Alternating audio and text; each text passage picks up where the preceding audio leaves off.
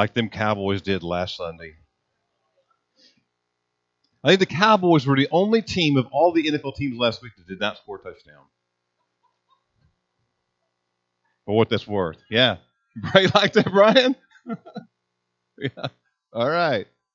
Hey, well, today it's our last day of our summer series because this Thursday is the first day of fall. So today we bring everything together. We've had a summer series going on for several weeks, almost 11, 12 weeks. But today is the finale. So the text to be reviewed today in our finale of Gleanings from Genesis, our summer series, is Genesis chapter 45. So before we do the reading, we got to do a little bit of review, and not really review so much as where we've been, but a little catching up on what's happened from the last time we were together last week in chapter 41 to today in chapter 45. Because if you were here last week, you may remember that we introduced Pharaoh. Pharaoh was the highest governing official, the ruler in the land of Egypt, and he had two dreams, one involving cows, the other involving grain. It happened to be that the grain that was withered or the cows that were skinny and weak ate the ones that were larger. And the dream troubled Pharaoh. So they summoned Joseph, who happened to be in prison at that particular time. They got him cleaned up, got him shaved, and brought him to Pharaoh, and they began to interpret the dream.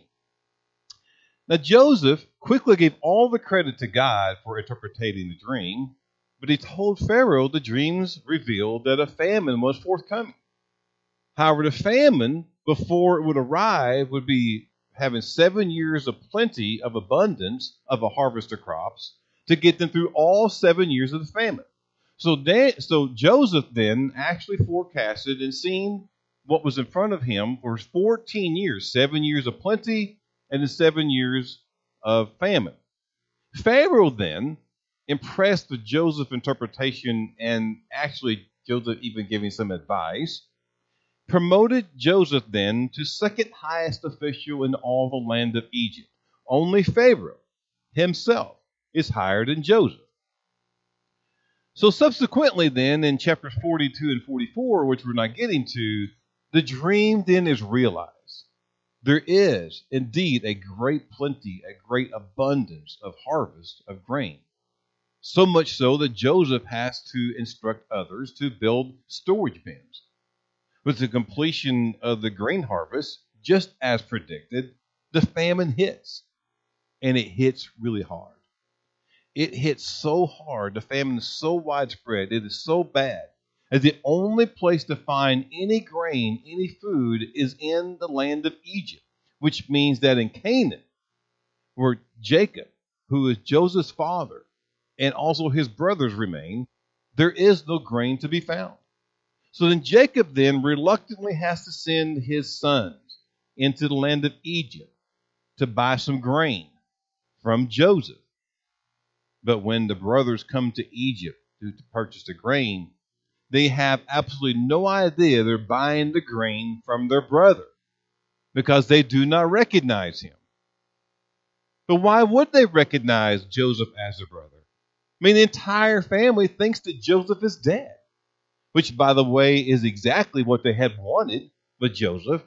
Remember, they hated Joseph. They despised him greatly because of his dreams and because of his coat he had from his father Jacob. Joseph was Jacob's favorite son.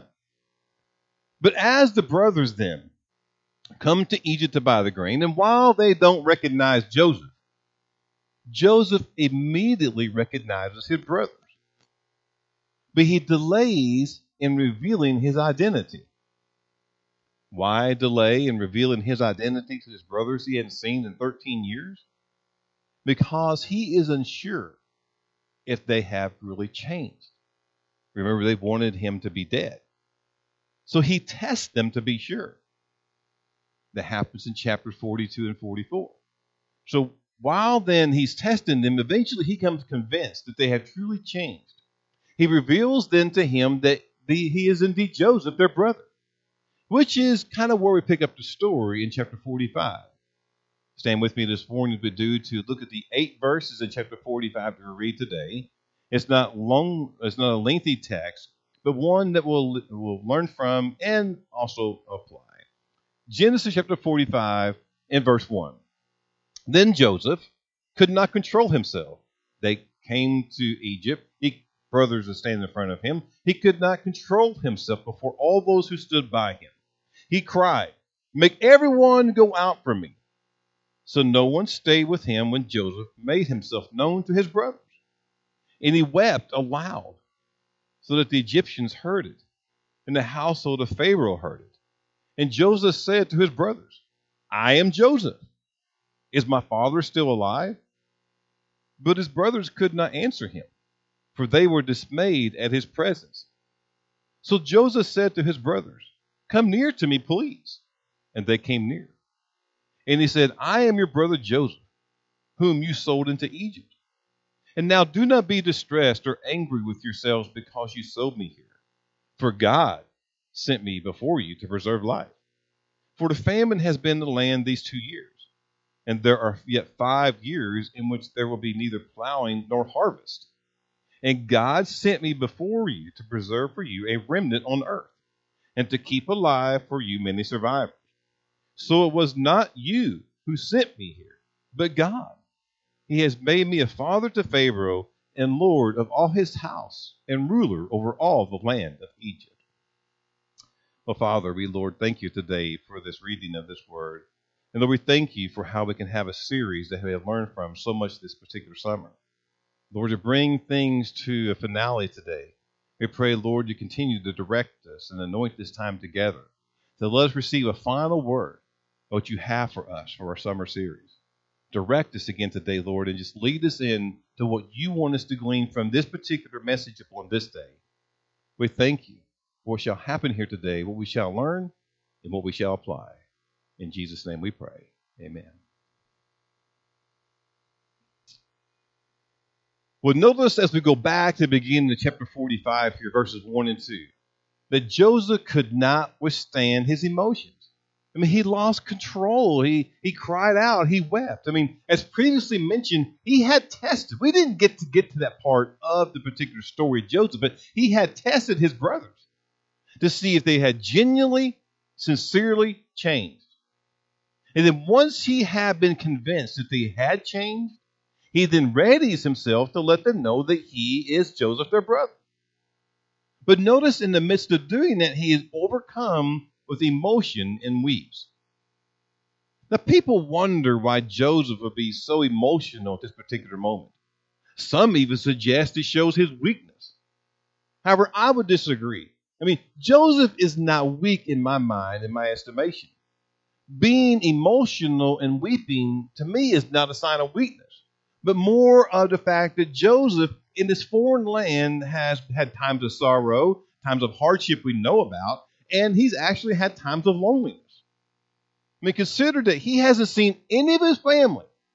He hasn't seen his brothers, his father, in over 13 years. Yeah, I mean, they hated him. But when you go through all the trials and tribulations and adversity that we have seen with Joseph, we've been through all that, you need family. Because family can help comfort the soul. Now, fortunately for us here at Crossroads, we are family. We are family, and we're so blessed because we get a chance to come and pray for one another and encourage each other with difficult moments. And we've had so many difficult moments in the 3+ years I've been here. I mean, we've had a situation with Nick, of course, with Ray's passing and with the boys. And so many have stepped up and actually helped the situation. I don't know where Nick actually would be, or Jackson and Declan and Tucker, without having a church family we have here. Because we've all rallied together and helped them through many different situations. We had the Team Goldie shirts, if you remember, in which we supported them even through the adoption that Nick had with the boys. There's been Nora, who most recently has been battling cancer for well over a year. I mean, yes, we get a praise together where she shared the good news, but, it's a situation where she wasn't sure how things were going to go for her. I mean, she had to actually quit chemotherapy one time because it was affecting her body so harshly. Radiation was hurting her. We had the Faith Over Fear shirts. We rallied together to help Nora.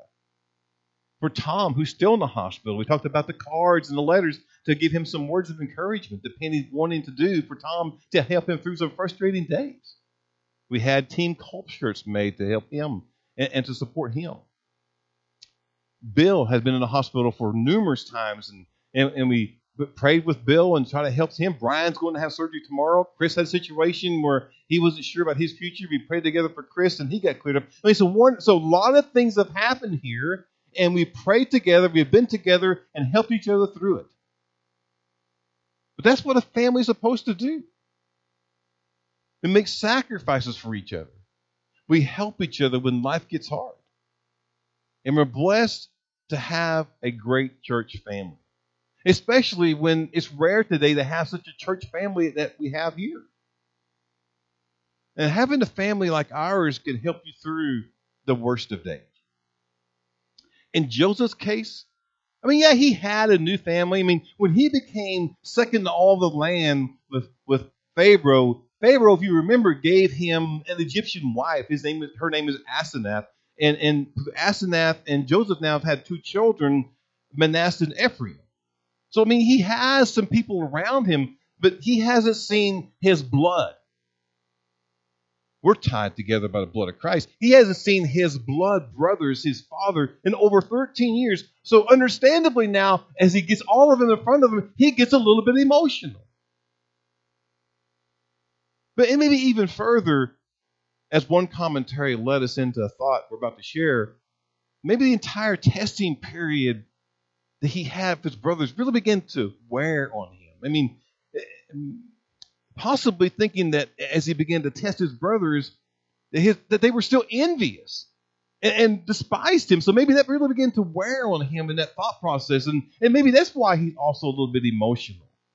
The commentary actually stated, Joseph's delay in revealing who he is to his brothers must have taxed his patience. He had been apart from them for many years because of their callous rejection of him. It would have been understandable if he had confronted them harshly and rebuked them, but he did not.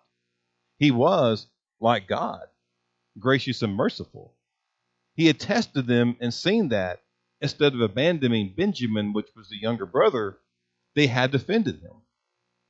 Clearly, his brothers had become wiser over the years of separation. Joseph has now set the stage for a dramatic revelation of his incredible secret. He will identify himself and prove to be Savior of the brothers who treated him so badly. That CBS commentary there actually is very helpful and maybe understanding the perspective that in the situation that Joseph is in, and maybe explains part of his emotions. But also notice that the commentary sets us up for the next segment of this remarkable story. The fact that he, Joseph, it will not only reveal who he is, but will tell his brothers that God meant it for good, as in a savior for his family and everyone else affected by the severity of the famine that has occurred now in the land.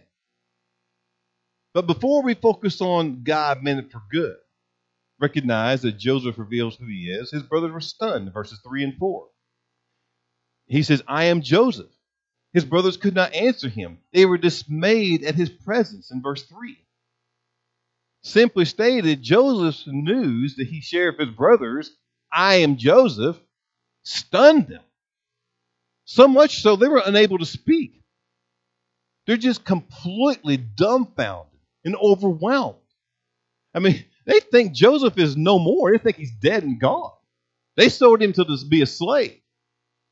So when he tells them, I'm Joseph, your brother, we can only get a little snapshot of the reaction. Yeah, they got to be dumbfounded and overwhelmed.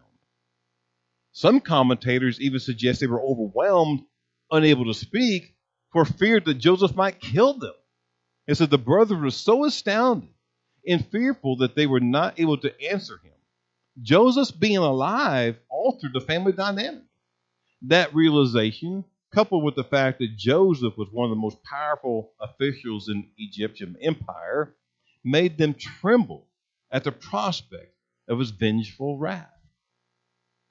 Well, yeah, I suspect that might have been a possibility maybe going through their mind. But yes, certainly, They were stunned, they were shocked, they were overwhelmed, and were just dumbfounded at the fact that Joseph is alive and he's second highest in all the land of Egypt. And now they got to come to him to buy some grain. But whatever the case of them being overwhelmed, Joseph informs them in verses 5 through 8 that God sent him to Egypt to preserve life. Notice, if you will, in verses 5 through 8, 3 times, not once, not twice, 3 times, Joseph tells his brothers that God sent him, that God sent him to Egypt. In verse 5, in verse 7, and verse 8, it is written. Which means then that while the brothers hated Joseph, I mean, we know the story, they immensely hated him. They preferred he be dead or sold as a slave. They didn't care what happened to him. They just wanted him gone. But after all that, he tells them it wasn't them after all. It was God that divinely orchestrated the entire events to place him in Egypt. The Bible Knowledge Commentary adds, Joseph explained that God has sovereignly brought him to Egypt to prepare for the deliverance from famine. His words form a classic statement on providential control. God sent me ahead of you, he said. It was not you who sent me here, but God, he told them. The certainty that God's will, not man's, is the controlling reality in every event shine through as the basis for reconciliation. No doubt, Joseph had consoled himself many times with this principle of faith. He who is spiritual can perceive the hand of God in every event, and therefore is able to forgive those who wrong him. There's a lot of things packed in that particular comment we're going to unfold.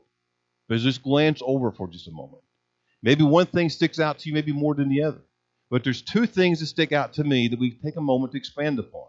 The first is the certainty that God's will, not man's, is the controlling reality in every event. Think about that. We've all been through a lot. We recap some of it briefly. But it's God's will, not man's, that's a controlling reality in every event that happens, in every circumstance. So it begs the question, do we actually realize the sovereignty of God? His power, how he has control of all things? Because mankind often gets it backwards, or they get greatly confused because they sometimes think that they are in control. We think that we are in control of our lives and events. I mean, it's amazing to ponder how many times mankind truly thinks, all of us that think we are in control of something happening in our lives. However, Proverbs 19:21 reminds us, there are many plans in man's heart. Nevertheless, the Lord's counsel, that will stand. God, not man, is in control of our lives. And further, nothing can stop the will of God. Nothing can stop God's plans from coming to pass. Isaiah 14:27. For the Lord of hosts has purposed, and who will annul it? His hand is stretched out, and who will turn it back? God truly is above all. John 3:31. By the word of the Lord the heavens were made, and all the host of them by the breath of his mouth. Psalms 33:6. Is there anyone who thinks he can stop the one who breathed out the stars from his breath? Whatever God has planned for any of us will come to pass. As we study Scripture, we see prophecy actually turn into history as every prophecy comes to pass and be true. In our text, throughout the story with Joseph and Pharaoh, Pharaoh had these dreams of cows and the grain, and they came to pass just exactly as expected. There were 7 years of plenty, followed by 7 years of famine. Just exactly as God said it would be as he revealed the dreams to Joseph. In the book of Daniel, in chapter 2, King Nebuchadnezzar has a dream. He dreams of a gigantic statue made of 4 metals. There's the head of gold. There's his chest and arms of silver. The middle section and the thighs are made of bronze and the feet of iron and clay. As Nebuchadnezzar receives this dream, he summons Daniel. Daniel interprets the dream for the king and informs him the statue represents 4 successive kingdoms that shall occur. The first would be Great Babylon. Babylon would eventually be overcome by the Medes and the Persians in due time. The Persian Empire eventually is conquered by the Greeks. And then eventually the Greece Empire is overcome, of course, by the Roman Empire.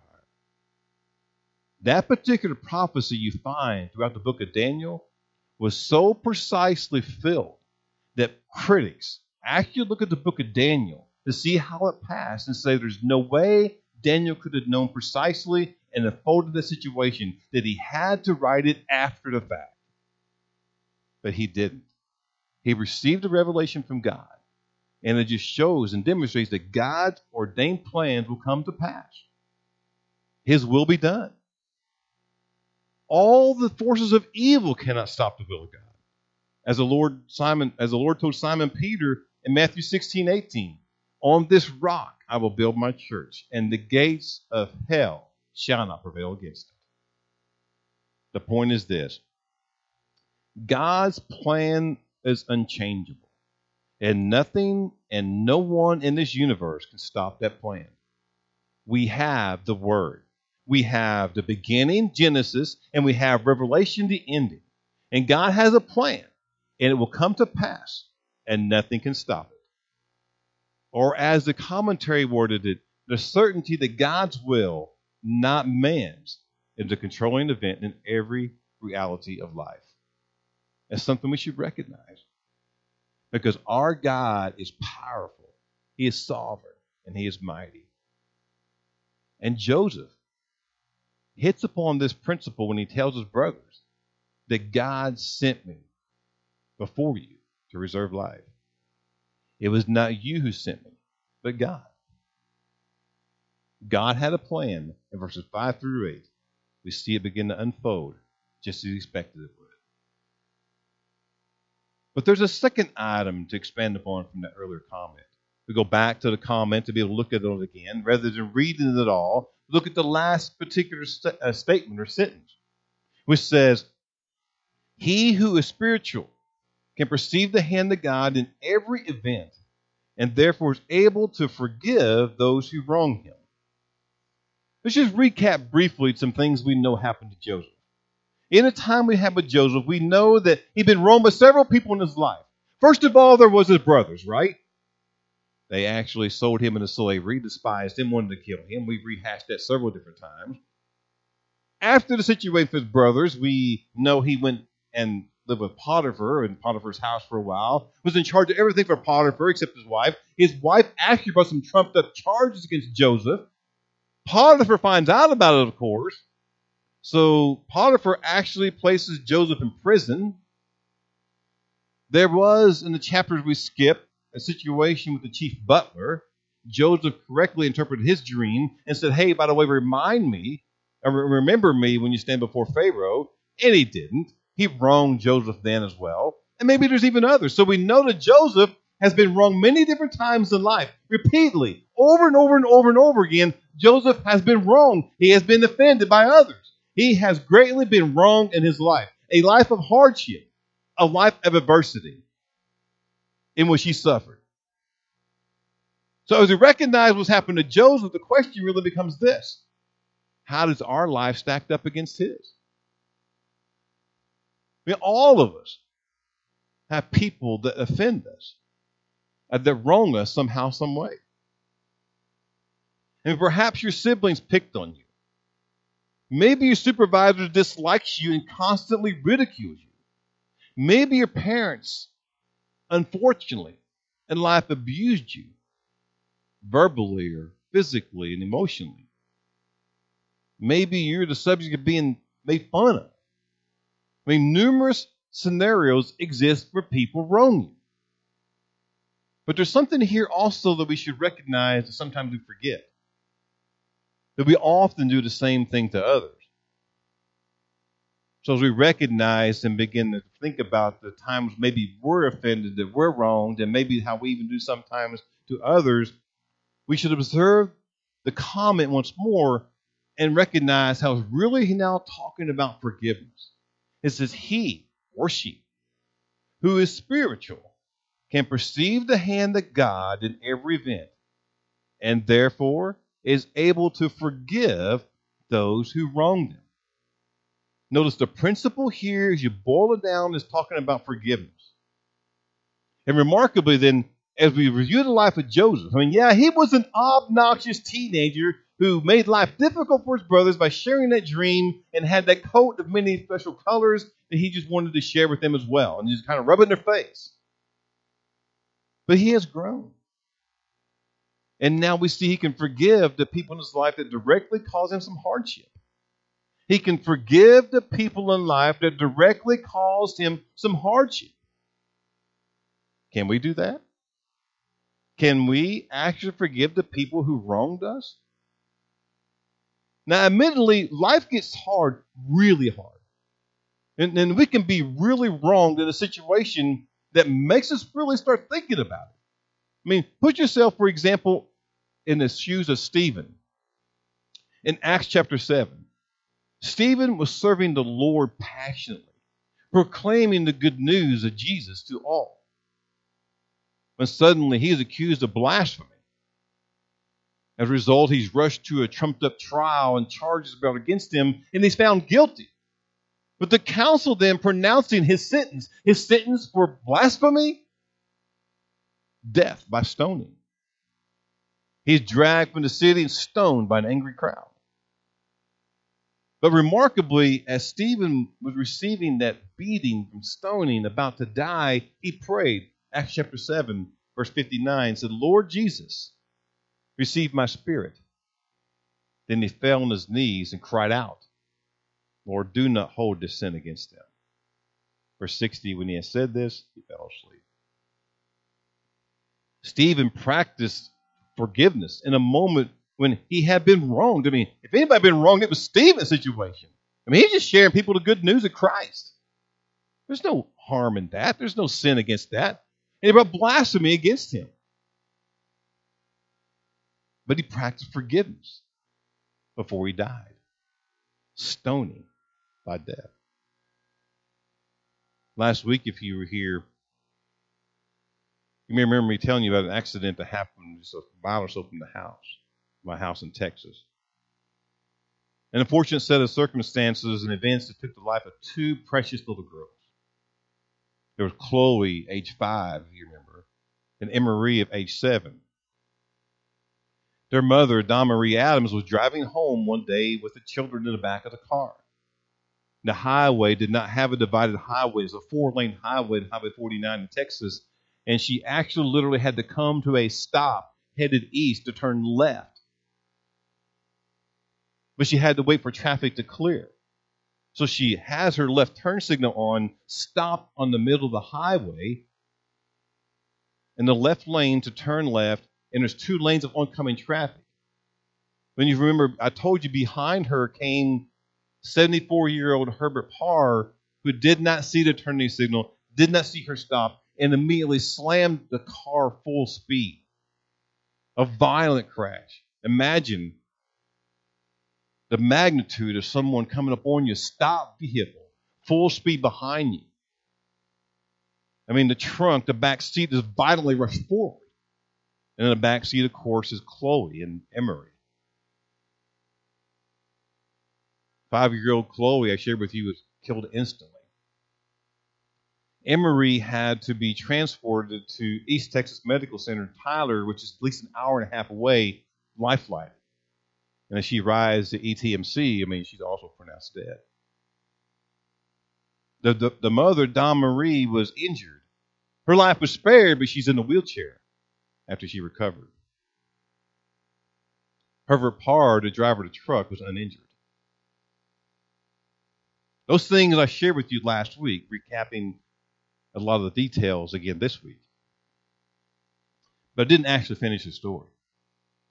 To finish the story, I got to tell you that you must know that Dawn Marie Adams and her husband had been led by God to start a home church. For whatever reason, life events already put her husband in a wheelchair, and now she's in a wheelchair as well. And they've lost 2 children.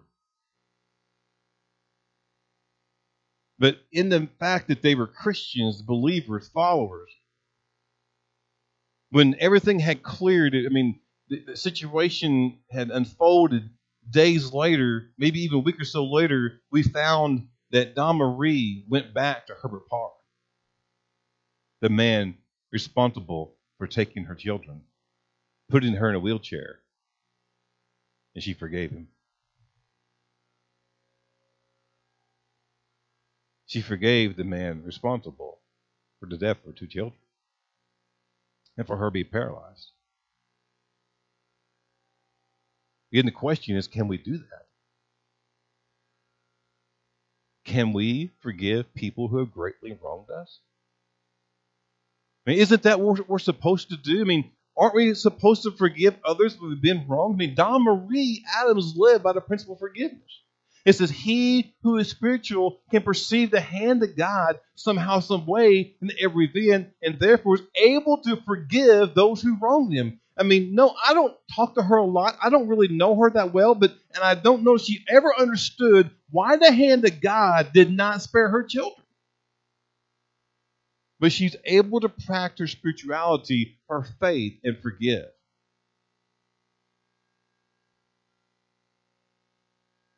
But as we think about this even further, when you truly ponder the idea of being wronged in life, we have to consider our Lord. Has there ever been anyone more wronged against or offended than Jesus? He was innocent. He was blameless, without blemish, perfect in every possible way. And ultimately, he forgave all those who accused him, who beat him, who mocked him. As should we. The question really becomes, when we start thinking about this, why should we forgive as Joseph had apparently forgiven his brothers? Why should we forgive apparently as Stephen had forgiven his accusers that stoned him? Why should we forgive like Don Marie Adams did Herbert Parr? Or why, as Jesus, who sets really an example for us, why this principle of forgiveness? Because we're supposed to.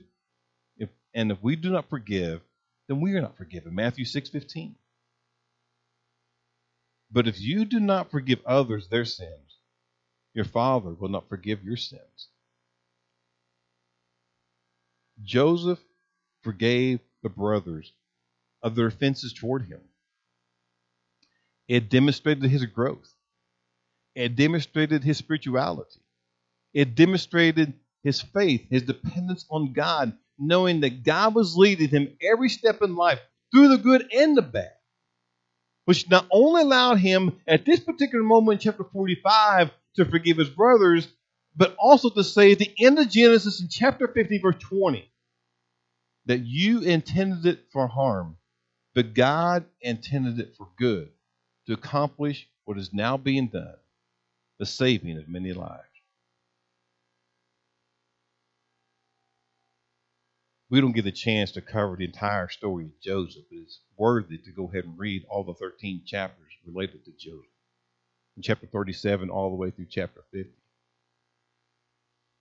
As we hear what portion we do get to Joseph, maybe we're left wondering, well, how does all this then affect me personally? Well, here's how it ends. You may not be aware of God's plan in your life. You may not even be aware of God directing your path and keeping you close. You could possibly be living life thinking that your life is now littered with one disaster or crisis after another, and that people are constantly taking advantage of you.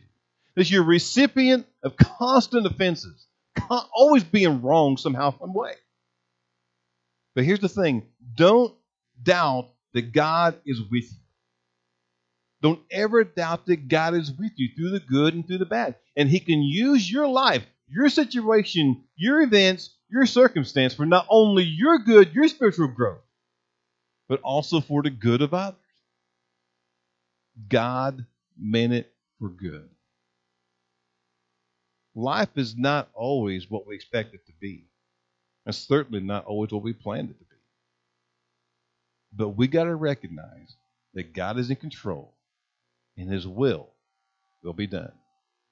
It is our responsibility to recognize His sovereignty, His power, His might, and just accept His will. Father, Lord, we thank you for the series we had this summer of how it's given us many opportunities to expand upon some principles to maybe live by and to maybe to reapply in our lives. Lord, we live busy lives, and sometimes we just need these kind of reminders to how we should live.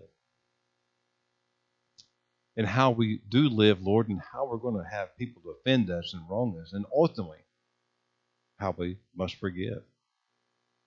So, Lord, today I pray for all of us, and that whatever situation we find ourselves in today, that we would extend forgiveness. Forgive those, Lord, today who have maybe done something bad to us or to put us in a circumstance or event or for things that unfold in our lives, Lord, that we still don't understand. But forgive us, Lord, for even questioning why these things happen. I pray for all of us together today, Lord, to extend the forgiveness to individuals in life who have wronged us. We thank you for this series. We thank you for what we've learned. And Lord, we always take a moment to thank you for the very best blessing you could ever give us in life, your Son, Jesus. It's in His name we pray. Amen.